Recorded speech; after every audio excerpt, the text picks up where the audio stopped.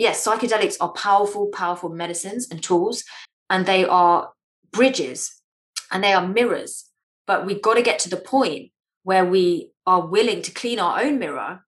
And that's why I often talk about cleaning the mirror of womb, because what we hold in our womb, especially as women, is a mirror for us to look into.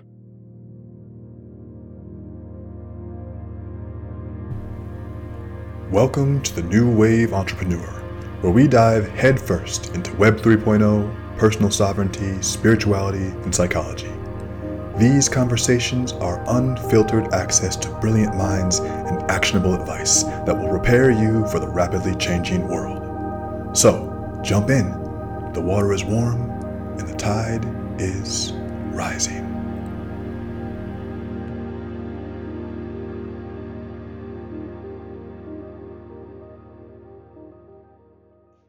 My friends, welcome back to another episode of the New Wave Podcast. Daniel DiPiazza checking in with you here. So happy to have you. Today on the show, we have a new friend of mine, Safa Boga, who is a somatic healer, and she is a therapist, an energy healer, a womb alchemist, and a mystic who also supports clients with psychedelic integration and preparation. And this I thought was so fascinating. One, because I'm well kind of versed in the ideas around psychedelic integration and preparation, but I also wanted to learn more about what her ideas for the womb and reproduction and femininity had to do with me, because I'm thinking at some point I'll be a father, and that's interesting to me. So I wanted to hear about what she had to say, and so we're going to dive into that with her. I think you're going to find this conversation fascinating. We go from everything from from food to perinatal experiences and psychedelic trances. So jump in with us. And while you're here, make sure you go to newwaveentrepreneur.com. This is where we're having all the updates on the show. This is where you can go and join the Discord. This is where you can get updates on the workshops we're putting together and the New Wave dinner experiences. So make sure you go up there, sign up for our email list. Make sure you subscribe on whatever platform you listen to this on, Spotify, iTunes, et cetera, et cetera. Leave a comment, leave a review. It means a lot, and it helps us. Every little bit counts. So thank you so much, and I'll catch you on the other side.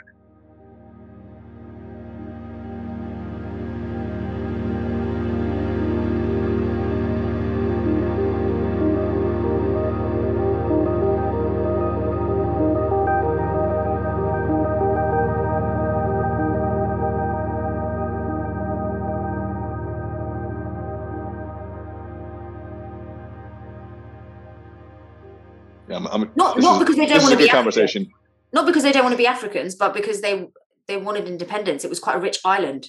Like a lot of the Arab royalty, especially from Oman, Yemen, they used to go to Zanzibar with their holiday homes, and like it was their paradise playground, right? So of course they wanted independence. Yeah. They want to do what they want to do, right? No, that makes sense. We were talking about. I just turned the recording on because this is actually very interesting. We were talking, and we'll at some point maybe we'll go back. But we were talking about where we're from. And Safa is here on the podcast, and I'll do an intro later at some point, and I'm gonna read your your credentials and everything, and we'll do like a nice tidy wrap up. But let's just keep talking. Okay, so because I want to keep talking about we're talking about food. Yeah, you're making me hungry now. Well, yeah. Well, one thing I've been studying is I've been looking at a masterclass on Japanese cooking, and I want to learn how to make really good sashimi, which is just a really clean fish. It doesn't have a lot of like intense flavor, but it tastes really clean. It's very, very healthy for you. And you have to go to like a fishmonger, like an actual fish market, to get this really good fish. Then there's a way to also make the rice too Japanese style. And I want to start learning that, and when you plate it, it's also really cool to see how you can plate it, and then you can artistically set it up so that it feels better when you eat it if the presentation is nice, Absolutely. And the knives, the Japanese knives are incredible. They're like works of art. They're the really sharp knives. You can blow your whole crypto budget on a knife, Japanese knife. You could. I mean, maybe even get one of those huge the katanas, the swords, just for the kitchen. Yeah, that would make a great video. Like this guy in the background. He's a samurai. So okay, let's talk about it. Where to start with you? Okay, well, first of all, how did we connect? Did we connect via Instagram?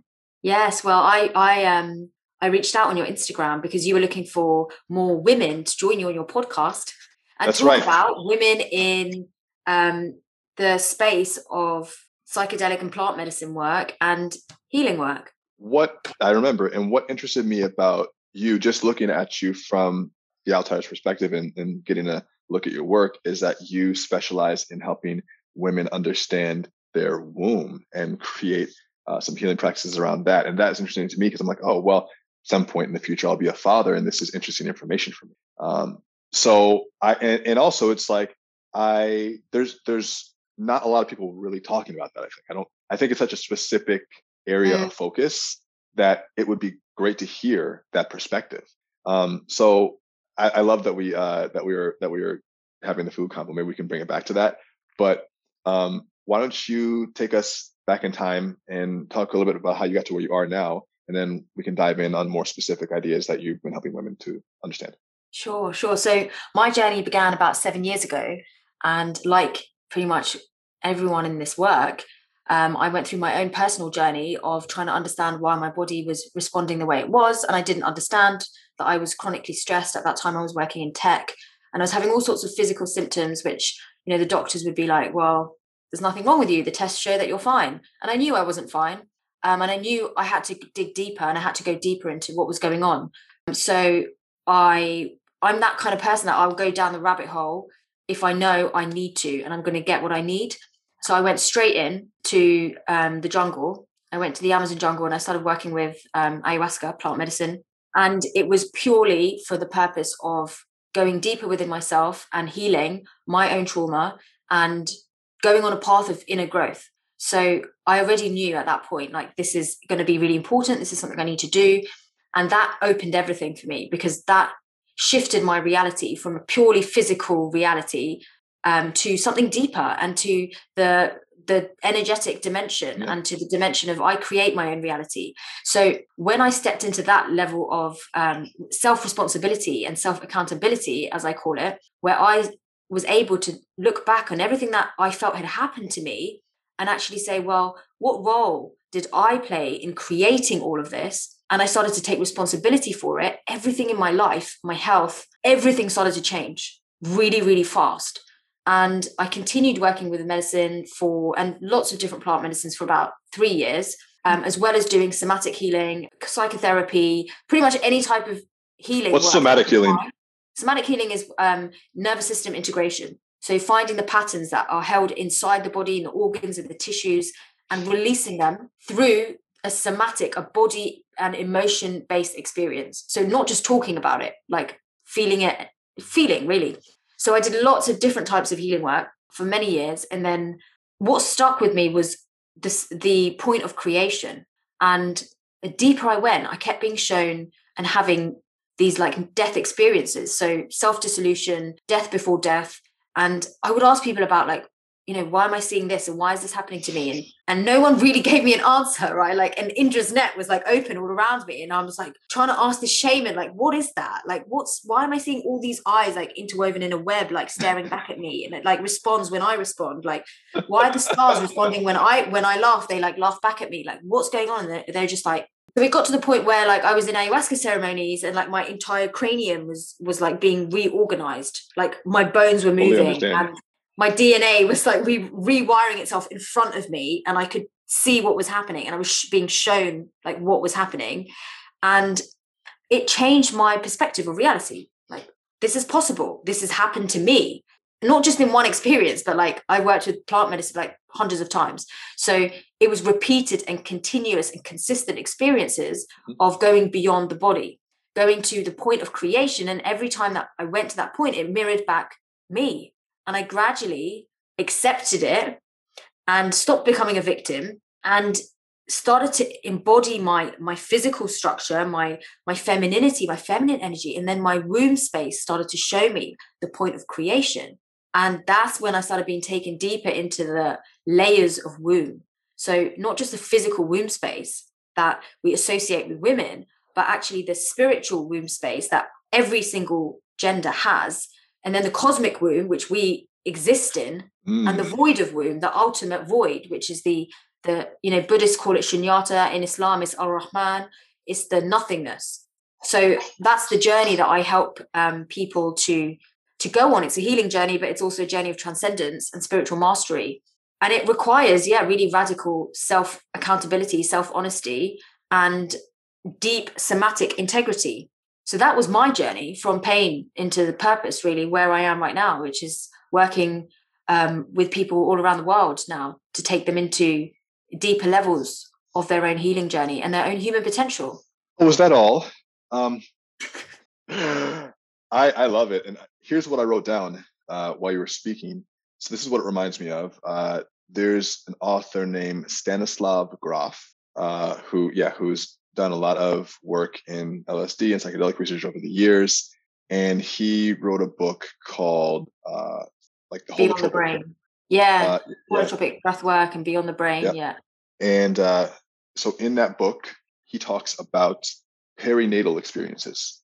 Yeah. So experiences either during the birth experience or right before, right after the birth experience, in experiences in the womb, and how those experiences shape our personality, how those experiences shape our destiny, and how they also affect us at a level that we're unaware of, although sometimes we can recall those memories. And I wonder, that work is so important, and I've studied a lot of Stan Grof's work, particularly when I was doing my master's and specialized in utero trauma and healing approaches for this kind of very deep and often pre-personal and ancestral levels of conditioning, right? And these matrices that he developed, and how basically my approach was like, how can we expand upon these and integrate them more into the neurological reality that we exist in and the energetic reality that is available? Because a lot of what he didn't make sense of was the geometric reality of the fabric of our existence, particularly of the womb, like the flower of life. So when in his studies, when things would come up for people and it was like very geometrical and image based, he put it down to it being trauma. He put it down to it being he called it something like nonsensical information, like as if it's like garbage from the neurons that's been discarded. So he didn't actually take into account the energetic level that they were dropping into through the LSD experience, which was the geometric, like probably the layer before the void, right? As deep as you can go, right, into being just the mathematical geometry of it all. And that's where it becomes really important. So the work I do to help people, whether it's in utero trauma, birth trauma, sexual trauma, anything really that relates to the womb. So I have a program called Womb Room, where we go on that journey from ancestral healing to our inception into earth and the life force and the energy that we bring in with us, and our in utero experience and conception dynamics, our birth experience. And we basically go through that whole journey as a group, because the womb is the world and we exist in it together. And people heal all those aspects and levels in a somatic way without the LSD. And a lot of people have said this is like an ayahuasca journey, the depth of the field and the work that they can do in this space that I've created. So it's very relevant to the work that you're bringing in. And it's super important, because a lot of this stuff can't be resolved through the traditional methods. Yes. Because you don't know it's there, right? It's not something you can talk about. If you are in like the imprints that are in the early nervous system before it's even fully formed, that start to generate impulses, that start to create the neurological web, that start to then create the body, the spine, the brain, etc. That's pre-verbal. You don't even know. You just feel it, right? Yep. But you can only feel it when you drop into a deep enough level of stillness, right? And you get a guide to help you interpret the sensations. So yes, he did that with LSD, and I do that with my field. Take people deep enough to feel it, then they can start to release and process and heal. Yeah, I mean, so for anyone who's listening to this, and we do talk about psychedelics on here, and it's fun, but psychedelics and psychedelic experiences aren't necessarily one and the same. And you can have a psychedelic experience completely sober. Although I guess you wouldn't be technically sober if you're having that experience, but you don't need drugs to induce it. We did an event on my 30th birthday, which was back in 2018. And I had 15 people over, and we had a beautiful space we rented in Topanga, which is in the mountains, also in the mountains of LA. I like the mountains of LA, also in Topanga.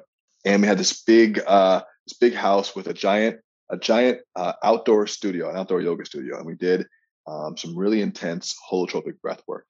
And we had multiple people have basically astral project, have spiritual experiences. One person connected with his father who'd passed away and like was having a whole, like transcendent conversation with him. And just there was so much energy released in that room. And the energy of the space was so vibrationally potent, I guess you could say. And that was just created from the intention of people coming to one area to do something, to do some work, plus some manual practices, but just really, it's not that big of a deal. But the result that I can create is outstanding.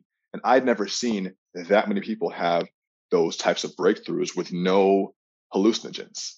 Yeah, it's absolutely incredible. And especially doing it as a group, that's where it gets really powerful. A lot of healing work indigenously was done as a group, in a tribe, in a family. Those systems are broken down, and now we're doing it all individually, and we're wondering why we feel so alone on this spiritual path. And we're supposed to do this work together. We're supposed to heal together because everyone's like mirroring each other.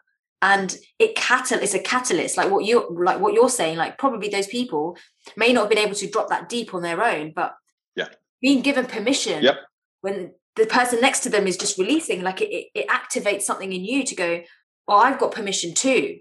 And that's what's really, really powerful. I've had doctors come into my space and they've said, I've never witnessed people healing that deeply in such a short amount of time, without any type of substance. And I just didn't even imagine that was possible. And it is possible. As you say, like, yes, psychedelics are powerful, powerful medicines and tools, and they are bridges and they are mirrors. But we've got to get to the point where we are willing to clean our own mirror.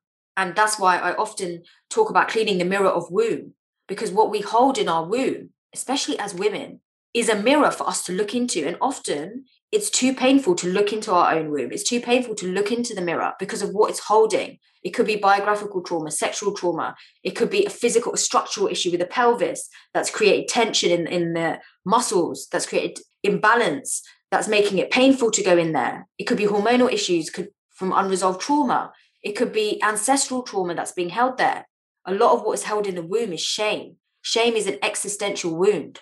I am not worthy enough to be here existing now. And when you can heal womb and you can look inside the mirror and see that you are worthy, and you don't need a substance to take you there, you just feel it. Your substance is your womb. Your nectar is there. Your flow is opened. You're free to exist, to be. And that is incredible, powerful medicine that every single human being holds in their body, men and women. Yeah, I mean, what you're saying makes me think of, there's this idea that enlightenment is not adding things to you, but removing what is not you. And so to see that you are worthy, to see that you are enough, to see that you are already what the thing that you're looking for, that which you are seeking, is really just removing the falsehoods. It's really just removing the bullshit that's around the already perfect. Exactly. Yeah, there's already a perfect being there, and we have to remove the trash. We think that we need to add things to make ourselves more perfect, but it's really an act of removal. It is. It's a shedding. And that's why, you often see the symbol of snake when you look at, medicine and rebirth. And it is it's a stripping away. That's what I call it, divine deconstruction. So my students know it as divine deconstruction. Like I tell them, we're here to learn our creative power by deconditioning and divinely deconstructing ourselves of what we have created, by taking ownership of what we've created, even when it's unconscious and we think it's happened to us. We've co-created it. Can we undo that? And we dissolve. And that is why a lot of people seek high levels of transcendence and psychedelic medicines, because you're doing work in a state of self-dissolution, maybe not entirely gone, but you are detached from your normal desires and belief systems. So you have space to operate, space to change, to calibrate. Yeah, most of us never spend any time in that non-personal space. Everything is personalized. Everything is about the identity that I inhabit. And if you can get some distance from that personal identity for a while, and even if you can just remember what it felt like to not be your individual identity, it puts things in perspective a lot. Massively. When you realize, I'm just one perspective of a universal consciousness recognizing itself sometimes, mostly That's blind. right. You know? Yeah, that's right. That's It's exactly like, it. And even if you just say that to yourself, what you just said, like once yeah, a day, and if you yeah, have a tiny glimmer of that experience once a yeah, day, is priceless. priceless. It's like a gopher popping his head out of the sand. Oh, back in, you know? Yeah. We can't expect to live there. We can't No. expect to live in that place, right? We are here to have our identity and to dance with it and create something and to learn from what we've created, and which is often the pain that we experience in our identity and the struggle. And then we go back in and we go, why this? Why not something else? Well, you tell me, right? Your higher self speaks back and says, you tell me, why not? It's all available to you. And we can keep, we keep doing that. That's what the inner work is about. It never really ends, in my view. Yeah. Why would you want it to end? That's the funny thing too. Like that's something I've come to think about more and more, is that everything in my life, really understanding, really internalizing the idea that everything in my life I am creating. Everything. And it starts with how I'm feeling about things, how I'm thinking about things, how I'm seeing things, and starting to catch yourself in the act of warping your own perception, which can happen frequently if we can't step back from the thinker, one layer behind that, and see that we're making a lot of these stories up. Even like, I don't know, for me, it shows up a lot in, I'll have resistance to things. Like I'll have a goal for something, and then I'll have resistance to the actions that I would need to take to get the goal. So I'll find myself in this constant battle of, resistance versus willpower. And I'm like, I'm creating all the internal resistance. So I'm the one creating the resistance. There is no real resistance. It's my thought about the project, or it's my thought about the people involved in the project. And they're not even giving me that resistance. And there is no actual barrier. It's just me creating that circumstance. And so I can click and change it in an instant if I want. But for some reason, I enjoy having the resistance of putting that barrier up so that I can mentally complain about it, so that I can then overcome the complaining. It doesn't make sense, so to catch myself in doing that, and I'll still do it sometimes. Yeah, because you're a creative being, right? And you want to learn from you do that. yourself. Yeah, absolutely. That's how I teach myself. Right? It's excruciating sometimes, but excruciating. We're not going to learn from each other. If it's your experience, but it's not my experience, it doesn't resonate. It has to be my experience, and I'm only going to be able to dissolve my own belief systems and self-limiting belief systems if I experience the limitations that they bring into my physical reality. And this is the joy. Like what you've touched on is so powerful, because when you have that level of awareness, you do become kind of hyper aware, and then you think, well, maybe I'm never going to experience resistance and life's just going to be endless flow. And then you're like, actually, the universe kind of gives you more stuff, and it's like, hey, digest that. And you're like, whoa, that's even bigger than last year. And it's showing you that you've expanded, right? Your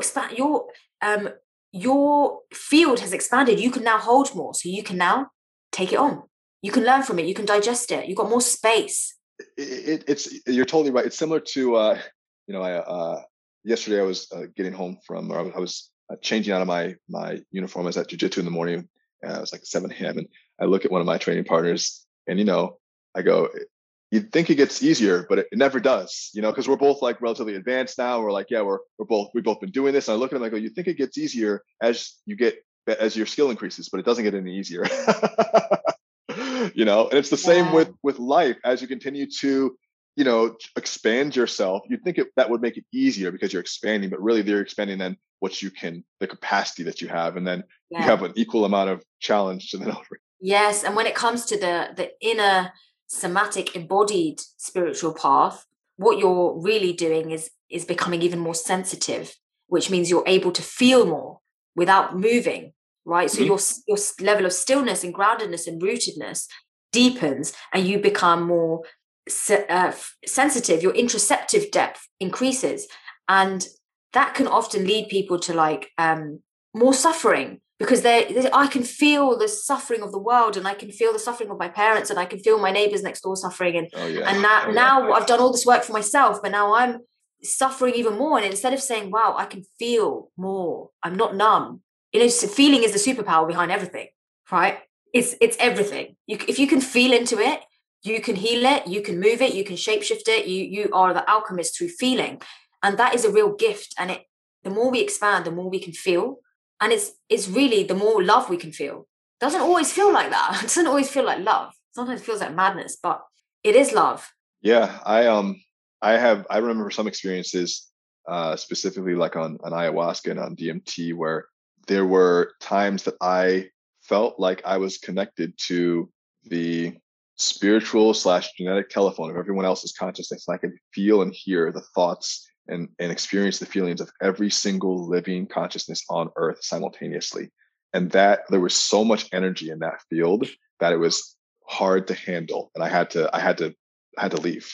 But that's what's So, available. yeah, yeah, That's the totality that's available. It was like staring into the sun of suns, and so much just getting love. a scoop of that love, is Yes, and it's yeah, training ourselves to stay in the love, because we will yeah, naturally flicker away. And all it takes is a flicker or a gaze, and we've moved, we've closed it down, right? We've shut down that frequency, we've moved back to something more familiar. And when we go back and we learn, like, can I stay here and keep letting yeah, myself resonate in this love, in this, you said power, like power, potency. Can I allow great myself power. to stay here and resonate here without turning away? And then noticing when we turn away to come back. That's never ending. We're never going to stop doing that, opening and closing like a butterfly wing, like the birds, right? Opening and closing all the time, like the breath, in and out, in the heartbeat of the earth. It just never stops. And we're doing that. We're opening and closing to love all the time. And that's a super powerful experience that, again, it requires, like, on the topic of like integration of these higher states of like psychedelic awareness, or expanded consciousness, helping people to integrate how could you integrate that experience into your daily life? How could you make that relevant for you in your daily life? Or how did you? For me, which experience? The experience of connecting to the Oh, every single to living being. oh, that one. Uh, well, I can tell you for one thing, that it has put new meaning behind a gratitude practice, because Dispenza says it well. He says, gratitude is the frequency of receivership. And I think that's a nice way of framing it. And when you have experienced that much love, it's almost impossible not to open up, because it just forces you to. It's not like, you don't have to be convinced to open up once you're exposed to that level of a frequency of a vibration. So I don't even take credit for like feeling more loving. It's just that you're exposed to a massive love radiation bomb. And so from that aspect, my gratitude, or my gratitude practice and my meditation has gotten so much deeper. And I find myself on a daily basis, stopping in the middle of my day and just being aware of the things that are happening and how I'm feeling a lot more than before. Because you were talking about feeling and how feeling is the root of everything. And I was thinking, as you were talking, I just learned how to feel like maybe 7 years ago or something. I really just learned how to feel like, maybe that's more common in men for sure. We're more numb, kind of like just dead inside, But then the some of the medicines just cracked me open, and I almost didn't even know how to acknowledge or process feelings. And so it's taken me even a while to learn that. But so that's just, you're asking me how it is my day to day. I will process my feelings. I will express my feelings. That's a powerful weapon. And maybe people think, oh, I already do that. But I'm sure there are some things that, I'm sure there are areas where you're not fully being present to. At least for me, I find that's, Yeah, very powerful. And to hear that from the masculine, that I've given myself permission to feel and to express my love and my gratitude in my daily life, that's so powerful. That's so powerful for your wife, for people around you, for your future children, to have that model and that template, that it's okay to feel, it's safe to feel. And where there's been, yeah. for lots of people, their parents didn't feel. And as a result, they never felt the love from their parents, because their parents were survivors of war. Their parents were traumatized. Their parents were, displaced. Their parents were Yeah. chronically stressed. There wasn't space to feel. It wasn't safe to feel, let alone the higher frequency emotions like gratitude and love and self-recognition and belonging, collective belonging. If your family, as some of my clients, their family have been living through the Holocaust or the genocide, or, just the level of ancestral trauma and abuse in their family has turned them all numb. How do you feel? So when you start feeling, you start becoming the new ancestor. You start bringing in all of this and saying, you know what, my family, this is available to you now because I feel it. Yeah. And that's beautiful. A lot of communities will shun you for feeling. They will discourage you. They will make fun of you. They will criticize you for expressing your feelings, especially as a male, you know. And that I think is just an old pattern to be stomped out. Well, if anyone can stomp it out, you can. And there's lots of really brave men that are leading in these spaces by talking about the truth of their emotions and their capacity to feel, and leading in men's work and helping other men to feel. And it's the Yeah. divine masculine energy is like the way I liken it in my own experience of integrating my divine masculine is it's like the love in the web of everything. It's like the resonant stillness. It feels everything anyway. You can't put a name on it. You can't put a name on him. You can't identify him. He just is all loving, all knowing awareness. And that is what all men are carrying within them, this capacity to love at this depth and therefore to feel at this depth. And what happens for a lot of people is their qualities and their sensitivities are not nurtured. And then they end up in like dynamics, relationships, work situations where they're not allowed, they can't feel, they're not allowed to Oh feel. yeah. Or all Oh they yeah. feel is the toxicity of the other person and the trauma of the other person. So then, they have to shut down that part of themselves because they're now in like feeling something that's moving in a really chaotic and unorganized way. And they don't know how to make sense of it because they've not been taught how to make sense of their internal sensations. That resonates with me very highly because as I was saying, like if you don't know how to feel your emotions, then you won't know what to do with the sensations when you feel them. You'll just Yeah. feel chaotic, because Yes. you won't have you're not used. And also, what I come to realize is that you can have layered emotions. So you can feel sad that you're stressed, and you can feel stressed because you're angry, and angry because you're upset. You can have multiple layers, and if you just deal with the first layer, you're like, I still feel bad. And there's multiple layers to unpack about it. And sometimes, guys don't learn how to get past the first layer of I'm just mad, but why are you mad? You Yeah. know, you're mad because Will Smith could use that advice. Why are you mad right now, Will? Yeah. you know, you're mad because, you're maybe because your wife never made you feel like you were enough for her. And even though, it's been 25 years, you still think she's in love with a dead rapper who was arguably the best rapper of all time. And we understand that. And I probably would feel self-conscious too. But why are you slapping Chris Rock? Process it. Well, he tried, didn't he? He did a lot of ayahuasca. He did. He did. His whole book was about emotional awareness. I haven't actually read it, but It's I pretty read good. it. Is it good? It's nice that you've brought him up, and it's nice Yeah, to see someone in that position talk openly about doing that kind of inner work and how totally, humbled they've been by it. I think it's totally. not an easy topic to talk about. When it comes to, you brought up a really good point, which is interpreting your internal sensations when you're not used to naming or being able to talk about your emotions. What happens in medicine space often is that these raw and primal sensations and charge is released from the nervous system and starts coming up, and then the emotions start wanting to rise. And what can be difficult if the preparation has not been done, people have not been supported to prepare for this depth of work, right, and to understand what they're likely to be releasing, is that either they Yeah, try and hold it in and shut it down, they just sit there like holding it all in and repressing it, or it comes out in this huge oh yeah, unsupported, fragmented, excessive, sometimes re-traumatizing experience. oh, And unfortunately, the shaman slash space holders often can't support because they can't see what has happened in that person's history. So I've worked with a lot of people who have gone through these really big evocative experiences in medicine space.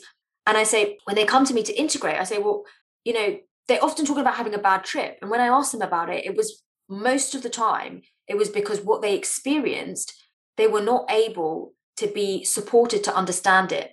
It was scary when it was happening. Nobody intervened in the right way to help them with the trauma release, to show them what was happening. So they're just left there screaming for an hour, having someone like wave feathers in their face and like pour agua de Florida on their back and like spit it in their face. And like they actually have no concept of what their body is releasing. Now, if that's in utero birth trauma, if that's sexual trauma, if that's rape, and the shaman doesn't know because they can't see it, or the space holder has never worked at that level, right? What happens to that person? They shame themselves because they're like, wow, I was such a mess. Everyone else saw like pink unicorns and like they were one with the universe, and I was there, screaming and crying, and I must be a terrible person. What does that go back to? Their sense of self-worth, their worthiness to exist. And in that sense, medicine work needs to be supported with proper preparation, integration, and somatic trauma awareness. Has to be. I totally agree. I mean, we did a journey with a few of my friends in October of 2021, and before we did it, we did a full health screen, including a mental health screen, including like traumatic experiences. We had medication and food allergy interaction forms. We brought in a trauma nurse to the event who was experienced in psychedelics, and we had a whole procedure set up. And that's because we've done this a few times now, and we know. And before that, we had a pre-meeting, just like you were saying, to prep everyone for what the experience could be like, what the release valve was, how to proceed, how they were going to be held during the process, to put them at ease so that hopefully they would be able to feel like they're in a safe space. What I've seen in the past is that people are underprepared. Some people, like you were saying, will like just ball up and not allow it to occur. And others will be, if they're going to be wild, it could be dangerous to themselves or others. And not only re-traumatizing themselves, but just too much flipping out is not good for anybody. And it also brings down the energy of the whole space. If you have someone who's really having a time that is screaming bloody murder and getting up or trying to do something, crazy, that can bring down the energy of the whole space. So you have to account for that beforehand, which is why we try to set those processes in place, because we have had times where it's like, oh, that was something to watch out for. Oh, so next time we'll know this is how we're going to set it up. And over time, we realize, and then afterwards, the integration of like following up with the shaman, following up with how are you feeling? What are you seeing? A lot of it, it's really important to understand medical prescription interactions too, and contraindications. So if you're doing psychedelics, especially things like DMT, particularly, and you're on antidepressants, it can be very dangerous. So be careful. Yeah, it's true. And a lot of people that I meet feel like they are willing to lie about that to get into medicine spaces. Yeah, because it's for you, not me. But they've been let down by every system they've engaged with, right? The medication hasn't worked. The trauma therapy didn't work. They want the psychedelic medicine to work. The psychedelic space holder is saying, you can't do it if you're on this medication. And they're like, but it doesn't work anyway. Then take a couple months off. That's it. Just take a few months off. And this is where it gets, it gets really important for people to know how they can manage their medication, and gradually, if that's their choice, they gradually come off and prepare themselves for medicine work. And what you're doing as a project, not just cold turkey, cut it, because there's implications. And I always say to people, don't lie, because you need to take these protocols are in place for a reason. Like the protocols that you've put in place sound good, and the longer you can stretch this, stretch it out for, like the web of support, the better. Because sometimes, like when I was doing medicine work, I heard this. I don't know whether you also heard it, that this, especially with ayahuasca, that the medicine continues to work even when you're not drinking. And I didn't believe it right at the beginning, right? So I was like, how can it continue to work? And it does. And I would be 2 months later, after the ceremony, I'm back from the jungle, on my bathroom floor, fully in the experience, having a purge, having visions, everything. I'm going, it does work. But 2 months later, all the integration, all the support, everything's fallen away. There's no one there to support you with that. So when I work with my clients, I make sure it's like a long-term. They have long-term support or resources like my podcast, etc., to go back to and refer to. But they have people like community as well. Otherwise, it can get really difficult when the medicine comes back into your life 2 months later and it's like, hey, don't forget about what you promised yourself. Gives you a bitch slap. And then you're like, whoa, what do I do with this now? Where are all my friends from the jungle? Oh, they've all gone. You will expect to integrate for a while. Expect to integrate don't expect it to. It's a quick start, but a slow burn. Any of these things. Especially if you do it right. Yeah, if you do it right. And I would recommend too, if you do ayahuasca, that you do it somewhere traditional if you can. So I did it in Peru, and I've done it in the US too. and there's nothing wrong with doing it in the US, but there's a certain type of energy again in that space where you're doing it with a traditional ayahuasquero, and you're up in the mountains, and there's lots of places to do it, and you can get a great experience everywhere in the world. But that I thought was really was amazing. And also, one thing I'd offer is because I'm listed on the MAPS website as a psychedelic integration practitioner, and I've actually considered taking myself off that, because what I was getting was a lot of inquiries from people saying, oh, can you either trip sit me, or can I I had a really bad trip and I need to talk to someone about it, or I want to do a medicine journey, like the tiny, like 10% would say, I want to do a medicine journey, I want to do preparation. And then like the rest would say, okay, I need to integrate an experience I had. I have no idea what that really meant for me. And across the board, it's very unlikely to find somebody who had the trauma awareness. So when I would say, I can help you, but are you willing to look at your trauma? The answer would always be no. Are you willing to heal your trauma? No. Are you willing to go into your trauma? No. Wasn't that why they would do the plant medicine to begin with? Why are we doing the plant medicine if it's not to heal ourselves? Right. Because for a lot of people who are struggling, they often consider it as a quick fix, or this is going to make my pain go away. This is going to take my depression away. This is going to solve my anxiety. And I really need to say that this is a mirror of you. No. Those are all symptoms of something else. Thank you. The point of the medicine is to get to the root. It's a medicine. It's supposed to get the toxic stuff out, but that's not you're behaving in a way because you have a root cause. That's my opinion. Absolutely right. It will take you into the root cause and it will show you it, and you got to want to go there. And I think it really is powerful when it's combined with lifestyle factors, trauma awareness, somatic integration, and it's looked at as part of a lifestyle rather than I'm suffering.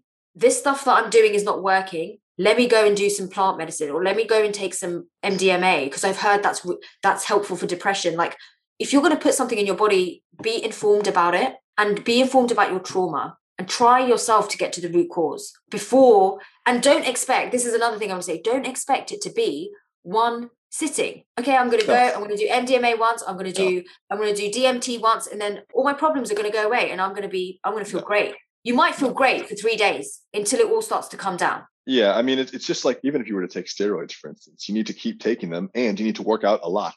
It's not just about the steroids. You got to train a lot, eat a lot, keep taking them, and with the DMT or the ayahuasca, it's not something that you need to be on your whole life.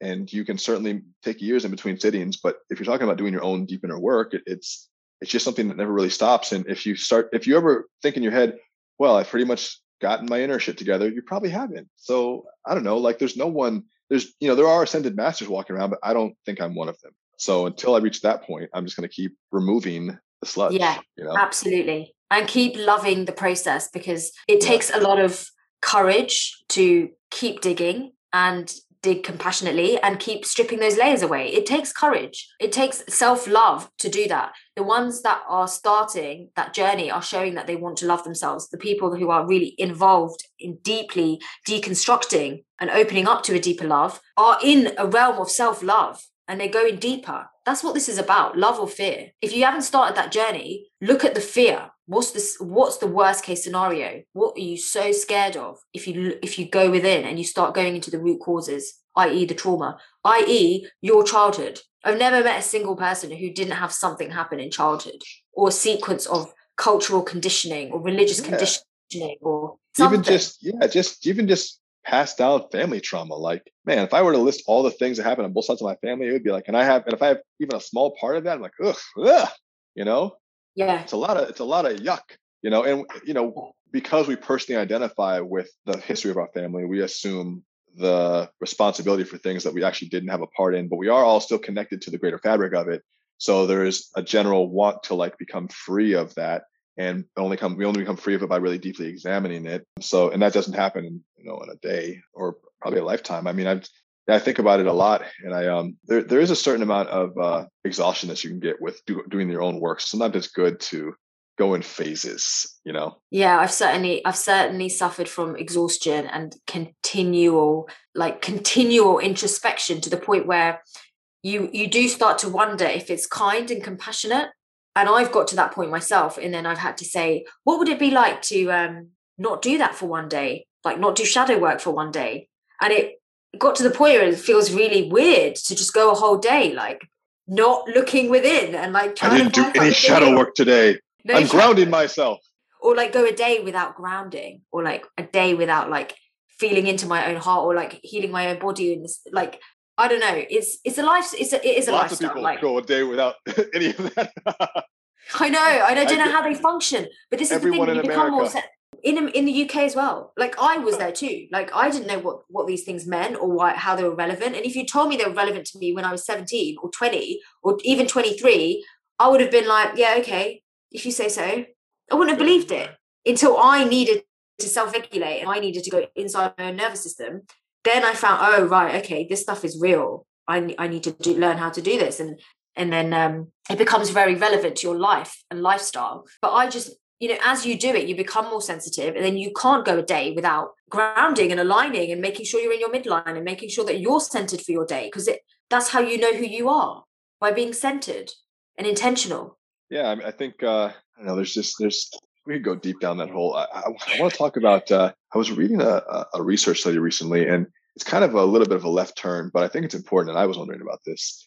And I've had multiple friends recently, and this is why it's become relevant to me, who've told me that they've had miscarriages, and this is something that I didn't know was such a common thing that happens in so many families, and especially like young mothers. And I want to know if you know any of the stats around this, or what some of the implications are. If that's something that's happening more as a result of, how we're living, or maybe it's happening less than before. I'm just curious about the whole issue. Miscarriage, yeah, it's interesting. I've got a podcast called the truth about healing your womb after miscarriage.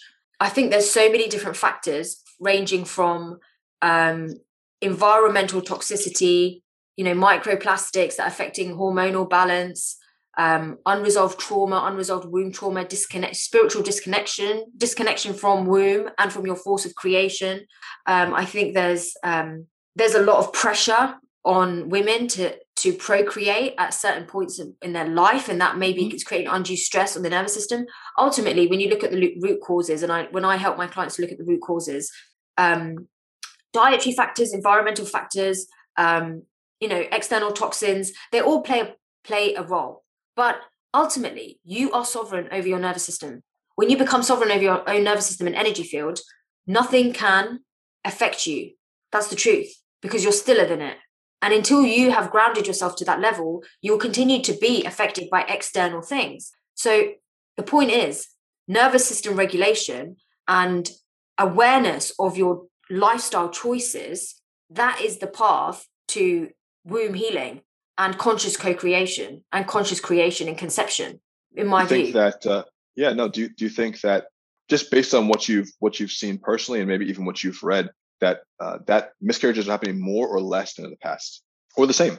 I don't know what the stats are, to be honest. I know from my experience in practice, it's very common, but I don't know whether historically the numbers are going up or going down. Yeah, I don't know why that. I don't know why that matters, whether it's going up or going down. doesn't really matter.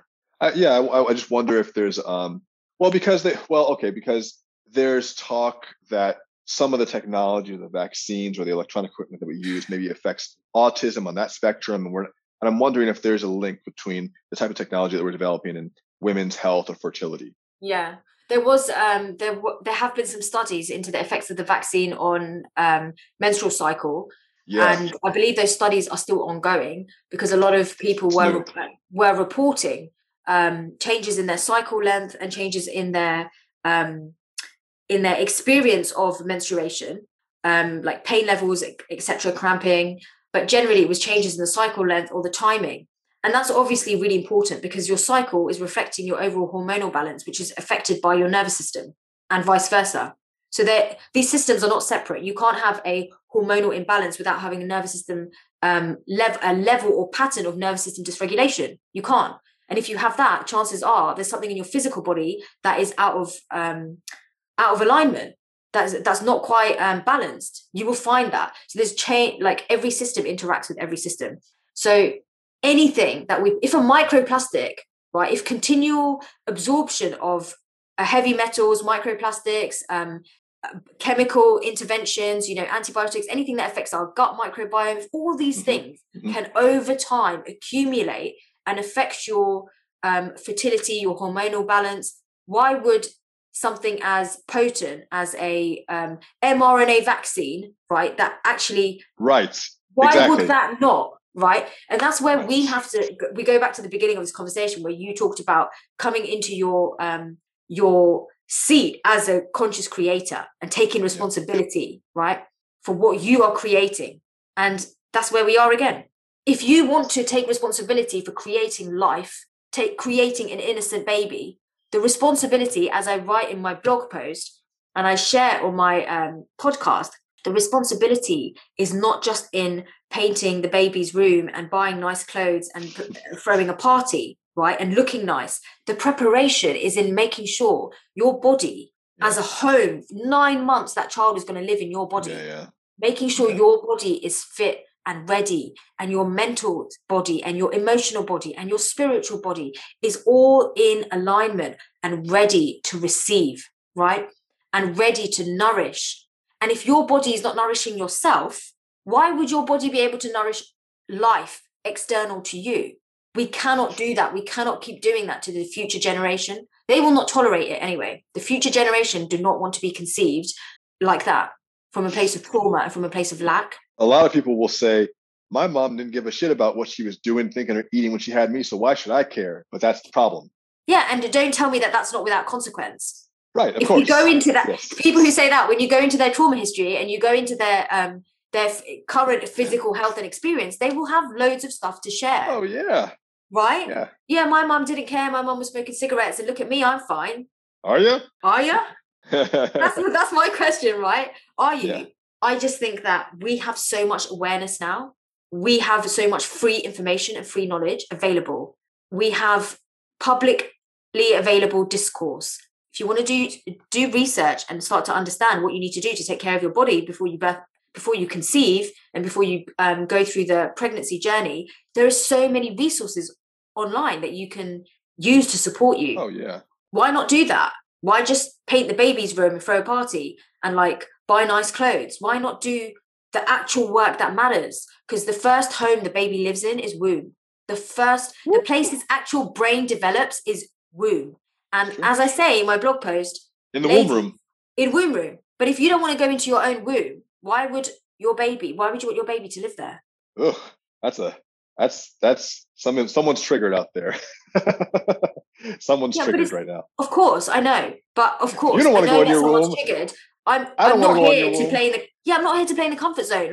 The truth is, if you don't want to go into your own womb, and if you can't, a lot of women can't, when they're holding unresolved trauma, they feel disgusted by their own womb. It's repulsive to them. Their pelvic floor is in permanent contraction. Their cycles are completely irregular. They've got unresolved trauma imprints held in their tissues, held in the energy field of the womb. And then they say, let me bring a baby into this. And I want my baby to be really happy and healthy. But you wouldn't put a baby in a house where the foundations were rotting and the central heating didn't work, and you wouldn't even go into that room. Would you put your baby in there? My baby needs to be in a luxury apartment. Right. So what would you do to prepare? I mean, speaking from a male perspective, I can only say that I would do the same thing any healthy person should do, which is try to make my body as healthy as possible, my mind as healthy as possible. There's no other answer to that, right? You have to, and if you're not doing it for yourself already, at least do it for the baby, Exactly. Let that baby be your teacher, because that baby will be your teacher. But let it teach you in a way that's kind and compassionate, rather than in a way that leads to more trauma and more pain and more grief. I've worked with women when they get to the root causes of their miscarriages, are often really fascinated and blown away by what the true reasons are why their body ended up having to go through that process. And the things that have come up are unresolved sexual trauma, unresolved childhood sexual abuse. The relationship itself was stressful, dysfunctional, and toxic, and did not make them feel safe and held as a woman. They didn't actually want a child anyway, but they were doing it for religious or cultural reasons, or to keep up with the Joneses, right? Or that's also triggering to someone. These are real. This is what I do every day. This is real life, right? These are real life root causes. Or there's chronic health issues and chronic nervous system dysfunction that has not been resolved, that is medicated upon, still not resolved, leading to secondary health issues, and that person's trying to conceive and the body is not in a balanced state. Neither is the mind. Or the final one is that child is being used to fill a gap. So that person, this is very common, that person has not been able to achieve what they wanted to achieve in their life, according to them, and feels like they need to create a sense of achievement or worth by having a baby. So the energy behind the conception is that you need to fill this void. And I've not only worked with women who've admitted that, and I've taken them to a place where they feel healed enough to actually conceive in a healthy way because they've healed that initial wound. But I've worked with the children who've been born in that energy and have said, my whole life, I felt like my existence is to fill the void of grief in my own mother. And I've never known why. I've never known how to put words to this. I feel it inside my body. That doesn't surprise me, though. Doesn't surprise me at all. Now, let me ask you a question. This is something that's also we're just going from triggering to triggering to triggering. Is the definition of a woman having a womb? Is the definition of having a woman having a womb? I would say that's a big hot topic, hot potato. At the moment, it wasn't 50 years ago. No. It wasn't 20 years ago, but now it is. Today, yeah, it is. Today it is. I've seen one side and I've seen the other side and I've listened to both and I love how they dance, right? With such passion and such conviction. And I just want to share my experience, my embodied experience, what I teach, the position that I heal from and heal with, and my honest and authentic, what is woven through all of my work, right? Which is womb is not just a physical organ. And it's high time that we as humanity start awakening to womb. Womb is the world. We all exist in the world. Womb is relevant to every single human being and living being that you connected with when you had your transcendent experience. Every single living being comes from womb. Then we have cosmic womb, and then we have the void, right? The void doesn't have a gender. The void will destroy every single social or mental construct of anything because it is nothingness. And when you touch that place, you stop putting so much energy into these debates because you're seeking that deconstruction, divine deconstruction. That's what matters to you. And when you go on that journey of womb consciousness and you arrive at that top pyramid and you touch that place again and touch it again and you keep on, as you say, deconstructing and unraveling, that's when you start to feel alive. That's when you start to feel the power of your own creation and your ability to create. Men have that ability to create, women have that ability to create, and people who don't call themselves men or women have that ability to create. That ability, that conscious creation exists in everyone. Whether you choose to have a child, to call yourself a creator, or whether you choose to create an artistic masterpiece or a business legacy and empire or a whatever, your conscious creation. You're consciously creating. End of. I couldn't agree more. I don't think there's a better way. I don't think there's a better way to look at it. And honestly, the more I think about it, the more who am I to say what is a woman and what's not? I don't know. I think that like we're being challenged a lot on what we think gender means, how that relates to sex. There's clearly even a spectrum of sexes because you can have multiple different types of chromosome combinations. You can have multiple different sex organs at once. You can have, there's lots of different, you can have wide variations in hormonal distribution. So that is something I've come to learn about too. And even just because my wife works at an LGBTQ shelter and she tells me some of the experiences and stories she has. And if you're only born with one perspective, then sometimes if you have to change that perspective later in life, it takes you a few exposures to it to understand what's being said. But yeah, for me, I tend to lean towards that. The only thing I would say about what qualifies a woman isn't really about a womb. I don't think that's the important part. I just don't want to see women beating up men or men beating up women in sports that who have just transitioned from man to woman, and then they go in and play basketball and they're dunking on all the girls, or they're doing MMA and then they're doing women's MMA, but they have like a clearly masculine body. I think that's you just don't want to get beat up by a woman or by a man. Well, if I was a woman, I wouldn't think it was fair for a newly transitioned woman who was previously a man to come in and fight me, for instance, which I've seen in like MMA stuff or in some sports where it's like there are some men who transition to women who are like competing in Olympic sports like powerlifting, and you're just like, this seems bizarre, right? It seems bizarre that they would come in clearly with masculine bodies and compete against women where they don't have a physical. There's clearly a huge physical disadvantage. It is really interesting. I can't say I have any Interesting. strong views. I mean, one interesting question that's just popped up as you talk about it is, sports is not just a physical activity; it's also a mental activity, and it requires a lot of resilience, mental agility, like capacity to master your own Totally. mind. And somebody that has had to go against all the odds, right, to transition and to go through that journey, and then to face everything that they face, may actually be physically stronger, but maybe mentally they're not. And sports takes both. But all we're doing in this particular design is focusing purely on the physical aspects. When we know that sport is not purely a physical experience, I'm just going to throw that That's in to true. play devil's advocate because that's what I do. I think people who are involved in the worlds themselves, like sports or education, where it's come up quite strongly, have got a vested interest and reasons, really important reasons why they back a particular argument, right? It's really important to them, and it needs to be honored. And individuals, whoever they are, whatever they call themselves, need to be honored. How we go about doing that is something that it looks like society is trying to figure out at the moment, and that's where I stand on it. Yeah. I'm more interested in taking people into a place where they are able to embody their divinity and their non-dual embodiment. Non-dual embodiment, what does that mean?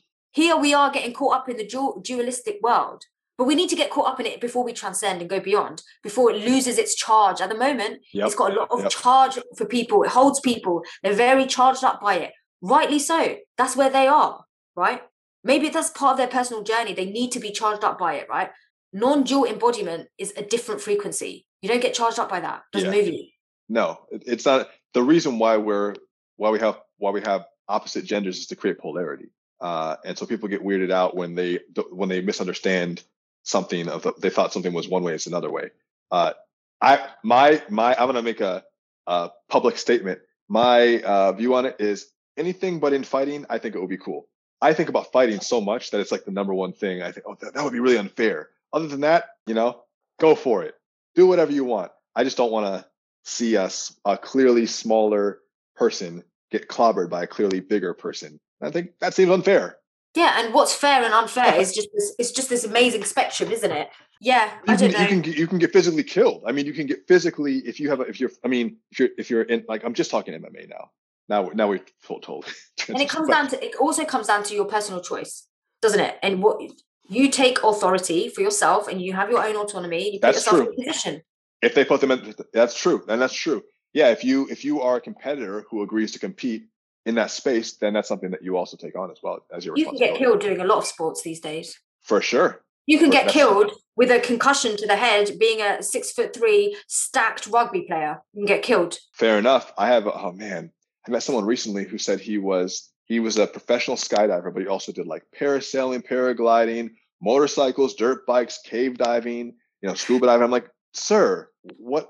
You don't value the life much, do you? I just love it, man. And you can guess he was covered from head to toe with tattoos and fractures. Oh, I'm sure. His name was Colin. He's a super nice guy. But that's like, that's really someone who's going for it in life. Yeah, you see those people who they scale mountains free Man. without the rope. What's that called? Oh, kills. Have you seen Free Solo? Free Solo. Oh, I know. Those people make you realize that whatever you think you're doing in life, you're not living on the edge. No, and there's another one called 14. Oh yeah, I've watched that. That's incredible. I just think something snapped inside this person where they have to do this.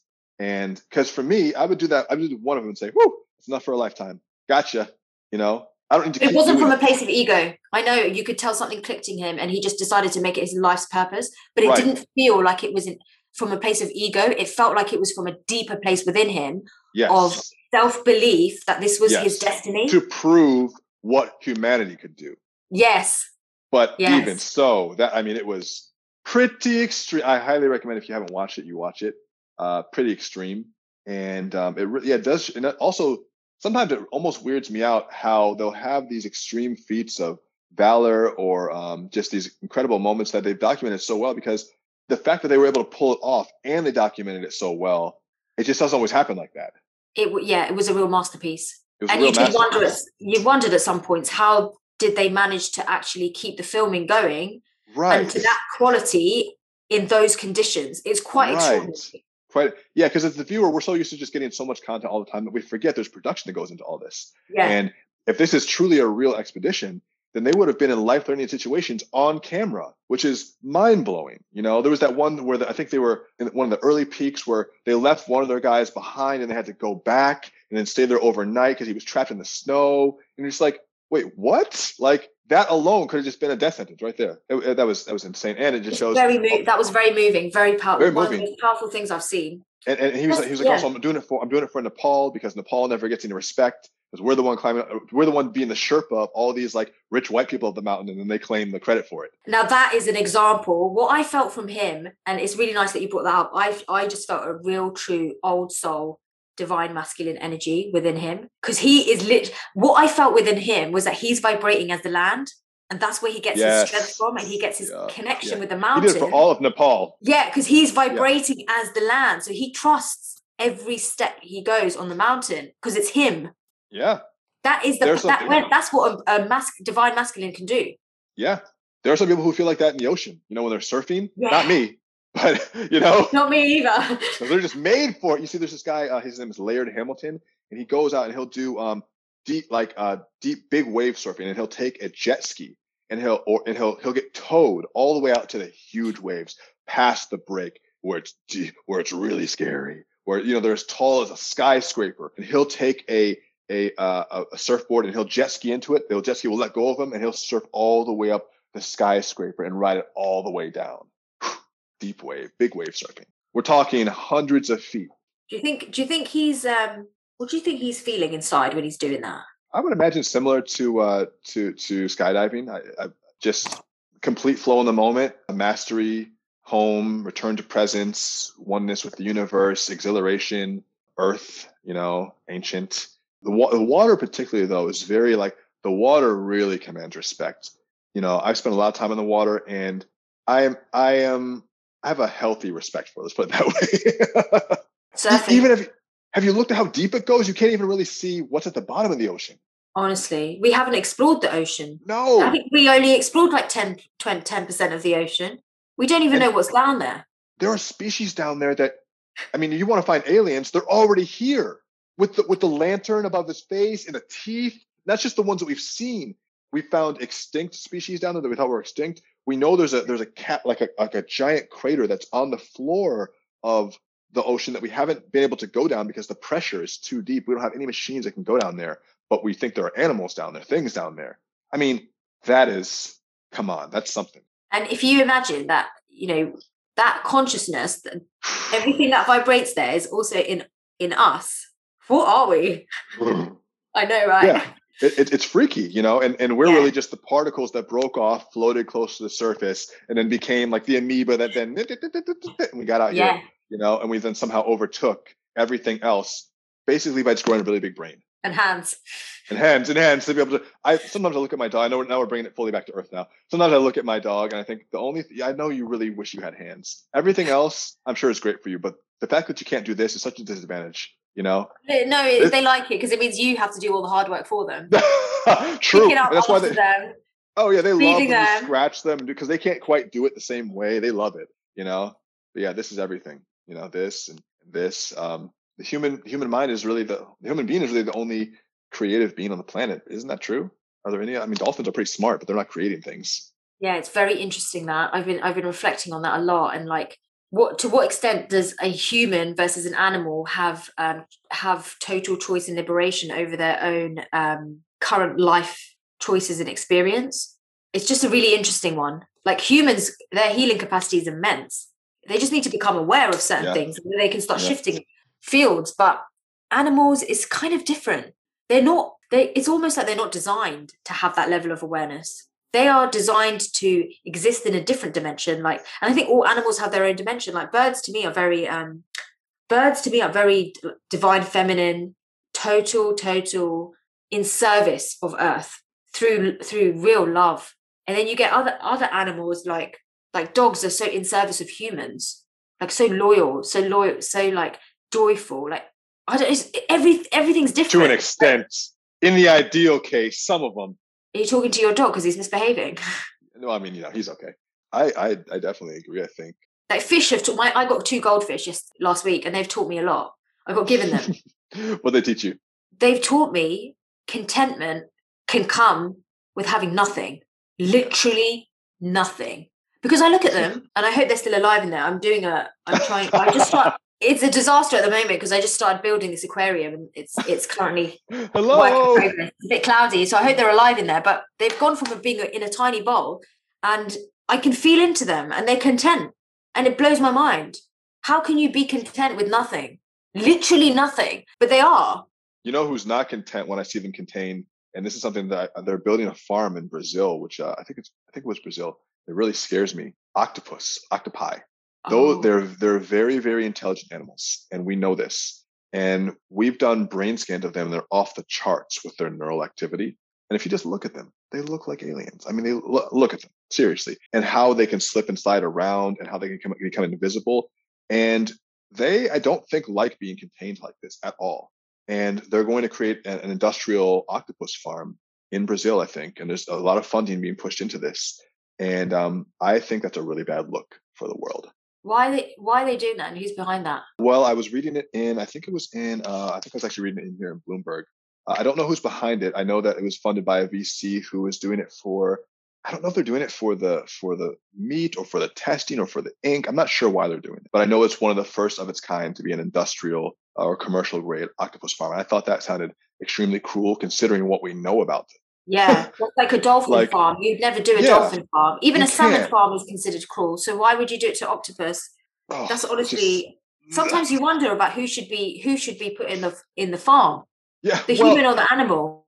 And it's like this just explains to you what we already know what we do when we find aliens. We're not going to be nice to them. We're going to immediately try to commercialize it or try to dominate it. And that's part of the problem with our overall perspective of the world. We don't try to come together in community with each other. But hopefully they learn something good about octopus. But I just can't see it being good for that species.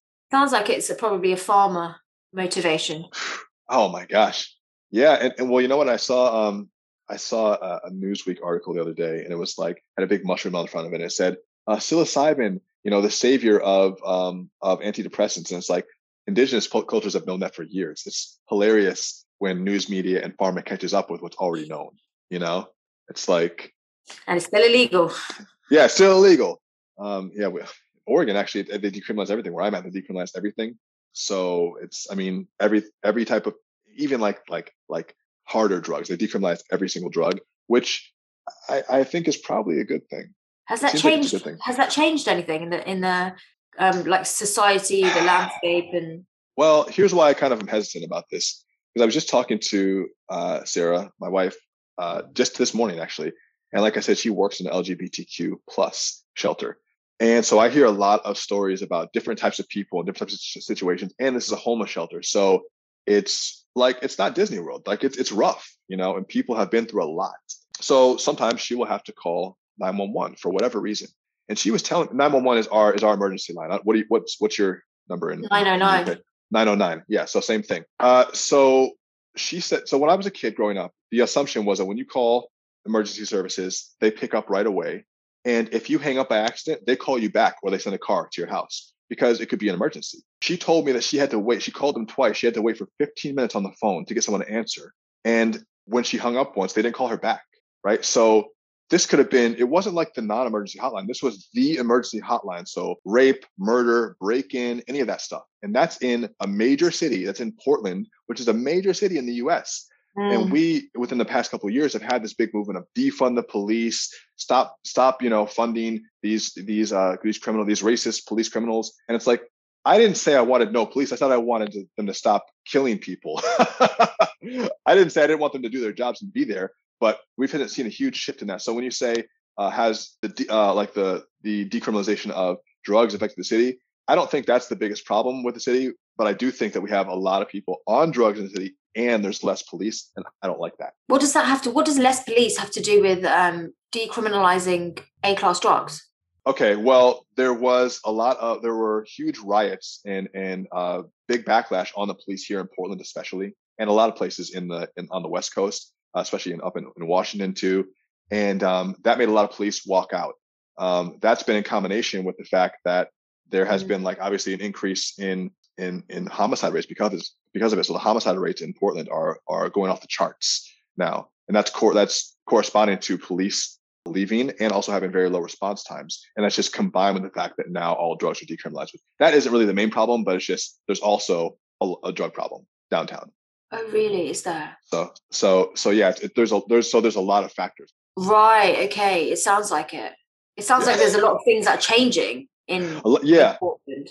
Well, and it's not just Portland; it's the West Coast too. We saw similar stuff in LA, which is kind of why we moved. But I mean, part of it is like you also have to rebuild the city. You can't just say, "Well, the city's fucked." Like you have to. That's why Sarah's working down there. She's working with people that are down there. Like, if we want the city to rebuild, we have to then invest in the community. We can't just like leave it. There are some cities like Detroit, for instance, which is where I was born, and that's in Michigan. It was a place where they did most of the car manufacturing in the U.S. And as soon as the car manufacturers pulled out, that whole city fell apart, and it hasn't been the same since. It's been crack houses and burned out buildings for the past 40 years. So we don't want any other cities to happen like that in the U.S. And we want to, that's why, and I know this is kind of like, now we're closing the loop here, but part of this is coming around emotional awareness. If we're doing inner work on ourselves, then we can do better in our community. And our community is the lifeblood of what creates global change.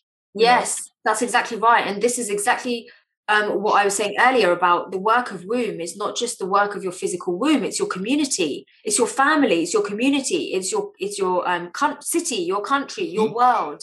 And it's all connected. When you do the work, right? You do the work, it gets mirrored in all these levels of womb. Yep. From the deep oceans to our communities. The healing work and doing it from the roots and from the womb space is really, really vital for the whole web, for all of us. So yeah, what an amazing journey that we've gone through today. That was great, Safa. Tell us where we can find more about your work and learn and hear from you. Yeah, well, you can tune into my podcast, which is on Spotify and iTunes. That's called the Kamiya Healing Podcast. And Kamiya means alchemy in Arabic. And you can also visit my website, which is kamiyahealing.com. And if anybody wants to join the womb room journey, then just reach out to me. Or if you're interested in your own personal healing, just get in touch. And I'm always happy to speak to people who are really committed to healing themselves and creating a new fabric for the world. Well, we're going to put it in the show notes, and I really appreciate your time. And that was super fun. Did a lot. That was so fun. Thanks, Daniel. We went around the whole world. It feels like we did.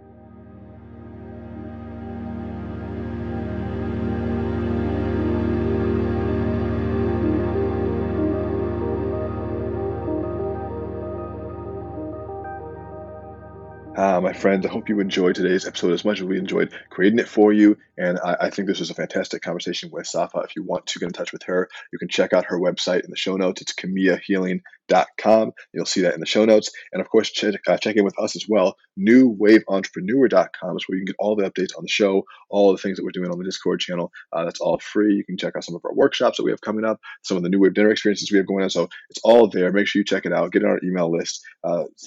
Subscribe on whatever platform you're listening to this on, and leave a comment and a review. So that's it. That's all we got for you today, guys. The water is warm. The tide is rising. Everyone jump on in and surf this new wave. Daniel out.